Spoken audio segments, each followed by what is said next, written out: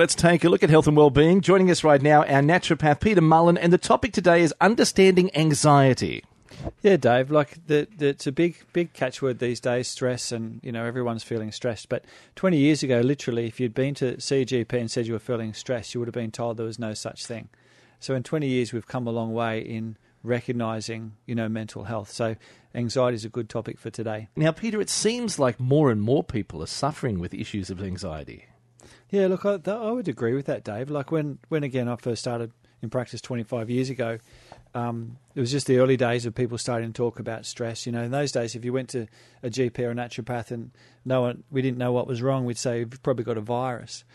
So that's transformed into, it's probably stress-related. But anxiety was definitely less talked about, and, the treatment was pretty heavy-duty medication in those days. Has lifestyle changed that much since the 70s, and that's why it's impacting so much with anxiety? Yeah, I think it's lifestyle. I think it's just the pace of life these days. Like we talk about stress as, being traumatic episodes that happen in your life. But I think the bigger problem with stress and anxiety is that unrelenting, unremitting pace, the fact that we're just all so busy all the time. So I think we already run it like an 8 out of 10. And then when a crisis or something happens on top, I think that's enough then to push us into that, sphere of diagnosis of anxiety and maybe depression as well. So what are some of the signs and the symptoms? How do you know that you have anxiety? Well, it's one of those things. I remember actually when I was probably in my early 20s, I'd been away on a holiday for 12 months with a mate and traveled around Australia and then came back. And I remember a period in my life where wherever I went somewhere that I ran into someone I knew, I'd get really anxious and I didn't know what was going on. I recognise now it was probably what we'd call social anxiety disorder. And it probably lasted for me for about 18 months to 2 years. But why was that? You must have did something. Did you do a few things that were, hang on. No. I don't know. I don't know why it sort of happened. But I know I used to, if I went out to a party or something. I can't talk to him. Yeah. But once I'd get there, I'd settle down. So I think it's probably, anxiety is probably something that everybody will experience to some degree at some point. Have you ever experienced anxiety yourself? No, not me. No. Okay. We'll explore that later. I just roll with the punches. So general symptoms include things like a feeling of an excessive amount of fear or worry, a sense of dread. Yes. So one of my clients I was talking to yesterday said that, for her, she said she just always feel like something terrible is going to happen. And what causes that is the body is overproducing those stress hormones. And those stress hormones like that we need for the fight or flight response are fine if there's a crisis, but you don't want that being turned on all the time. So for her, it was like her nervous system was always thinking there was something terrible was going to happen. So if you have a lot of insecurities, you'd have anxiety. Oh, well, see, it goes both ways. If you've got anxiety, you'll also have insecurities. Because it's the interesting thing, when someone's experiencing anxiety, you can't access the rational part of your brain. Yeah. Because that response, that initial fight or flight response is designed, if you're in the jungle, come across a tiger, it's that surge of adrenaline to wrestle the tiger or climb the nearest tree. With anxiety, it's like your body's primed for that all the time. So your brain doesn't want to think rationally, okay, I'm being anxious here, I'm being silly, I need to think differently. You just literally stay stuck in that vicious loop of... So these panic attacks that we hear about, are they the ultimate in anxiety? For a lot of people, that's the crescendo. A lot of people have that sense of underlying fear or panic all the time, and then it'll be heightened by an event, or so they can just be sitting relaxing on the lounge. I've had patients that will get a panic attack even with no obvious trigger. So it's an abnormal functioning of the way the nervous system responds. So what can happen to you if you're having a panic attack? All sorts of weird and wonderful things. Think of it this way: like anxiety is a bit like driving the car and your accelerator works. So if you put a bit of pressure on, you'll get a bit of petrol. Car will speed up. People with anxiety, it's like they go to put their foot on the accelerator and the accelerator drops flat to the floor and the engine's just over revving, and you just got to hang on and try and ride it out. So symptoms for a panic attack can include chest pain, palpitations. I've had patients that start to go numb around their mouth, or their mouth actually goes blue because they start to hyperventilate and upset the oxygen carbon dioxide balance. They can become really obsessive about stuff. Like one of the signs of anxiety is obsessive compulsive disorder, where when someone's more stressed or anxious, they'll have to wash their hands every 5 minutes, or Have you ever locked the door and then had to go back and check the door's been locked? And That's just old age in my memory loss, I think. Oh, the garage door's that open. could have Hang on. been. I better Yeah. go back. No, with you, that could be old age. So is medication the only real answer, or is there some other ways to cope No, I'm with going to talk about that a bit later on, Yeah. but there's a lot of help for people with anxiety, and but the first step is for a lot of patients I've seen with anxiety, the first step is just coming to terms with the fact that you do have an anxiety problem.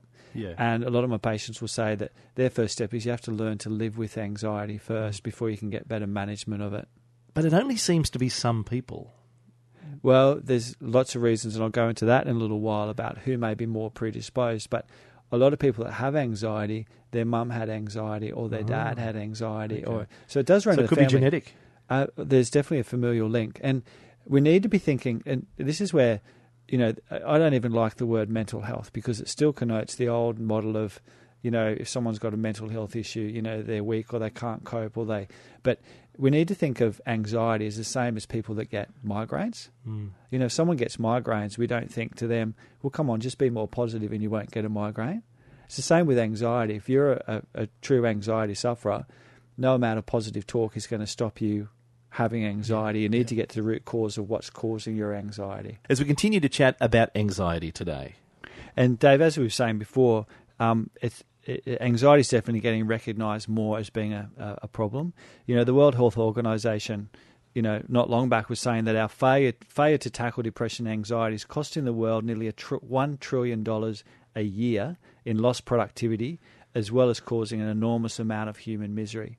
So finally, anxiety is getting the recognition that it deserves as a health condition, in the same way we'd view migraines, or same way we'd view, osteoarthritis in the knee. Like it is, it's a. So is there different types of anxiety? Yeah, different types. As I was talking before, I'm sure when I was younger, I experienced a bit of social anxiety, and that was, based around experiencing intense fear of being criticised, embarrassed, or humiliated. And I reckon that lasted me about 18 months. And the way I'd get around it is if I was going to a party, I'd try and have a couple of beers before I went. So, with anxiety, a lot of times you've we really self-medicate. you've come out of your shell I've come because out you're of on the my shell. radio now. How many drinks do you have before you come on the air? Like, Well, mate, I don't need to drink coming on the radio because I know you're going to be here. And I'll drink enough for both of us, That yeah. brightens my day, so Yeah. I'm all good. yeah, okay. Generalized anxiety disorder, or GAD, and this is people that, this is when you've definitely got an anxiety problem that's with you all the time, feeling anxious on most days and excessively worried for a period of 6 months or more. Panic disorder we've talked about, and this is where people can get, symptoms of panic attacks, overwhelming panic attacks, uncontrollable feelings of anxiety, shortness of breath, heart palpitation, chest pain. A lot of people can end up in hospital, Okay. with symptoms of having a heart attack and, being told that it's most likely a panic attack that you've had. Specific phobias are a type of anxiety. Do you have any phobias? No, No? not really. Coming no. to work? Yeah, thanks. Yeah, thanks for that one there. And even, people go to great lengths to avoid a situation like flying and stuff like that. Yeah. Obsessive compulsive disorder can be a sign of anxiety. And post-traumatic stress disorder. After a traumatic event, people can experience difficulty relaxing, upsetting dreams or flashbacks. And, an area where in our day when kids were anxious, we used to call them shy. When kids would hang around their mum's legs. Bashful, shy. Yeah. So that's when we sort of start to see anxiety really is shyness is really that overwhelming sense of don't look at me, rah-de-rah. But one area that I've got a growing concern where we're seeing more anxiety is with our kids. Yeah. Being diagnosed with anxiety and depression, from much earlier ages. Now, causes of anxiety, we were talking about this before. There's no single cause of anxiety, but a number of risk factors. Biochemical factors, definitely, where there's a family history of anxiety-type conditions. I'd see that really a lot. Lately, or probably the last couple of years, I'm seeing a lot of young girls come into the office with digestive issues, irritable bowel type stuff, and anxiety. Yeah. So again, anxiety and gut issues go together. And a lot of these young girls are high achievers, going to uni, trying to work part-time. Personality. Is it that they're not having a standard meal? They're not eating properly? Could that lead to it? Or because they're so rushed doing these things? Yeah, I think that, look, there's a whole heap of things involved with it. You know, like I think our youth these days is a bit more sensitive to stress maybe than what we were as well. Yeah. I'm not sure. Like it's a combination of factors. Personality traits. You know, perfectionists are more likely to suffer anxiety. Like I see a lot of HSC kids every year. And this is where it's challenging because they all come in suffering from stress and anxiety. And it's a fine-edged sword because I say to be a high achiever, you've got to have almost a little bit of anxiety to get you there. So that's where anxiety can be challenging. Is for some kids, it's hard to do well without. Well, with my overachieving, I just call it drive. A little bit more drive to push to be the best. Absolutely, and sometimes do, it is in the way we describe these terms as well. Unrelenting stress in your daily life, like where life really is busy all the time. Chronic physical illness can be another cause of anxiety. You know, it's been linked to things like diabetes. We see a lot of it with IBS, where people will also have anxiety. So you mentioned that it can be genetic, so it's passed down through the generations. Yeah. Why is it only really being looked at now? Like, as we mentioned back in the 70s and the 60s, well, you said doctors said medications. I think our health's changed. My theory is our health changed quite a lot the last few generations. Yeah. You know, I always say you only need to look at our kids' health these days and how complicated that is. Yeah. You know, things like autism used to be 1 in 10,000, now it's like 1 in 100 or something ridiculous. Like our kids' health has deteriorated, and I think for lots of different reasons, and I think that's why we're probably a lot more on the ball these days as well, for sure. But I think that there's an increase in these sorts of conditions. See, you don't get it like you used to. Back to the 60s or 70s, you go visit your doctor and he's smoking a pipe. You know, those days, it's not the same anymore, is it? You know? Well, I'll tell you a funny story. I did a talk a couple of years back to a group of high school principals up the valley, and we were talking, and I was talking on stress and, you know, work-life balance and, you know, all of those sorts of these areas that we're talking about now. And one of the ladies said to me that, you know, in her early days as a teacher, she went along to her doctor saying that she was stressed. And the doctor then said, you know, have you ever considered taking up smoking? It's good to calm your nerves. So thank goodness we've actually come a long way in understanding. 360 on that one. That's for sure, yeah. Now, what can we do about it? Well, there's a lot of things we can do about it. Will we leave that for the next section? Yeah, if you like. Yeah, just a couple more things on the causes, if that's all right. So chronic physical illness. So a lot of people these days and chronic pain. You know, I see a lot of my patients that are in chronic pain will have chronic anxiety as well. And you can sort of understand that if you're chronically in pain, if you're having to take medication every day, that's giving you brain fog and making you drowsy and stuff like that. One thing that I do see, or another example of chronic physical illness, another example is substance abuse. And this is where I sort of don't think substance abuse might contribute to the anxiety, but I think what happens for a lot of us with things like anxiety and stress, we all self-medicate to a certain degree.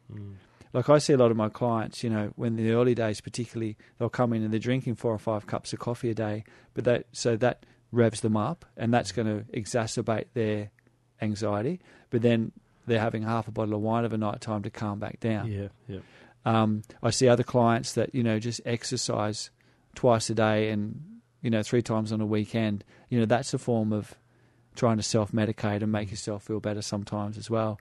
I see other people that tend to overeat as a form of self-medication. So oftentimes we can get away with these sorts of self-medication for a long time, and then a crisis happens.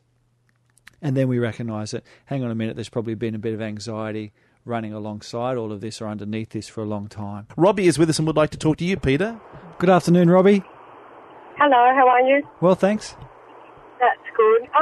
Look, I've got a daughter, she's 20. Yes. She's been ambulanced to the hospital. The other day they found her in a freezer at work.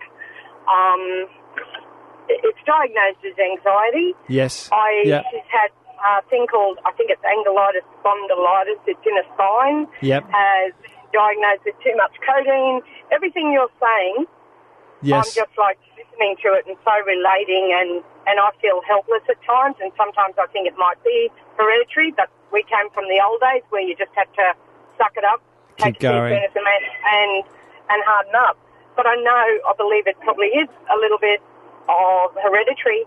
However, is there a difference? I guess this is my question, because a difference between depression and anxiety?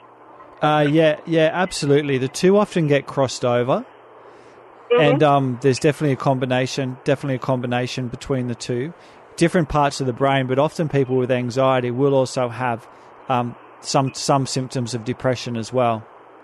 Okay. So she said, "Mum, I'm not depressed," but then it might be a week later, she's so over the pain that she's in and things like that. Yeah. And she does get this at work. Yes. And I know I probably get it at work, like everyone does, I guess, to a degree. But and then she'll be saying, "Mum, I just don't want to go through this anymore." And she's on the Gold Coast. I'm here on Newcastle area, and you're just so far away, and you don't know what to do. And I just wonder, when you're talking about it, are they related? Is it?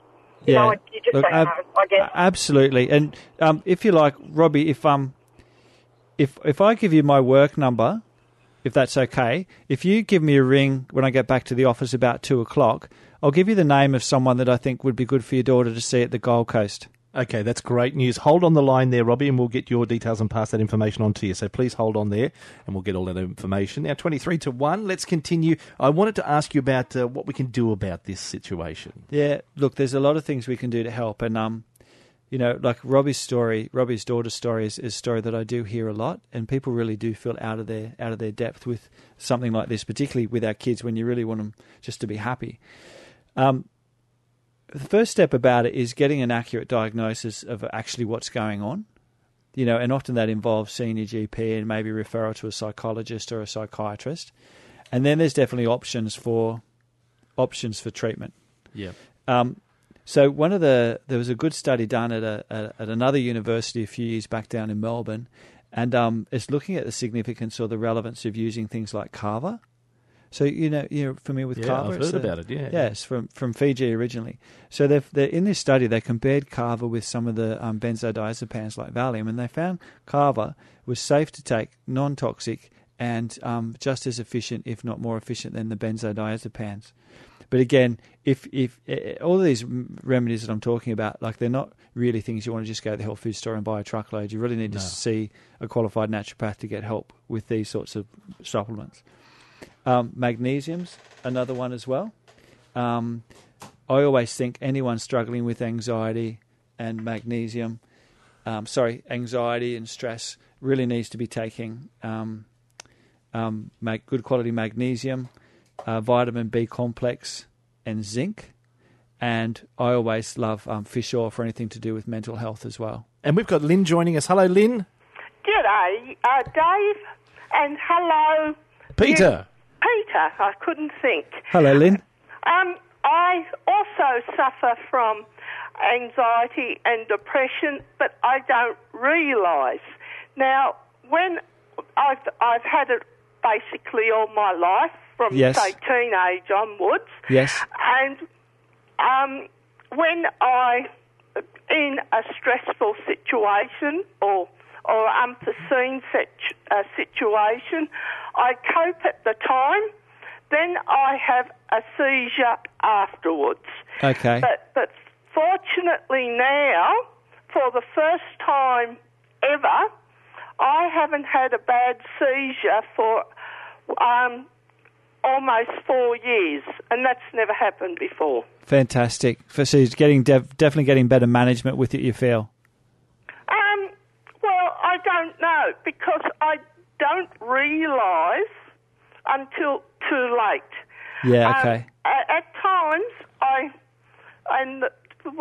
the doctors I go to now don't realise, I don't think. And at one stage I said I feel a little depressed, and they dismissed it. Sure, So that was last year. But, you know, my health lately, for a while, has been absolutely fantastic. That is awesome to hear, because we can survive and we can get better from these conditions. So thank you so much for your call, Lynn. Now, Peter, you had your top 5 lifestyle changes for anxiety. Can you share those with us? Absolutely. Learning to meditate. Yes. I find, and there's some great apps available, like and you can get on those for free. Healthy sleep patterns, you know, and a lot of people with anxiety don't sleep well, so that's a big thing that we focus on from a naturopath point of view. Exercise, as always, 30 minutes, 5 times a week. Healthy diet and reducing burdens on the body. Like a lot of people, you know, if they've got leaky gut, if they've got liver stress, if they've got food allergy or food intolerances, the great thing is that if you fix up a lot of these other concomitant problems, the anxiety will actually be less. So we go about trying to improve the health as much as possible, and the anxiety will settle down, and then specific targeted treatments as well. Mm-hmm. Okay. Now, also tonight, natural remedies to keep well this winter, which is great for as we start to get these cooler nights. Absolutely. We've got a few seats left available for our talk tonight on natural remedies to keep well. And next week we've got an awesome talk on stress and adrenal fatigue, and I will be touching on anxiety as well. So that's on next Tuesday night. And some information about a blog. Do you have a blog on the topic we've been talking about, anxiety, at mullenhealth.com.au? We do. We've got blogs on there, and if people want to know more about the talks on stress and adrenal fatigue, all that information will be on our website as well. Okay, so we urge you to visit that, mullenhealth.com.au. Have a look at the information that's put up there. The blogs are very enlightening, and it will cover the information that we spoke about today. We'll look forward to your company again next Tuesday from midday.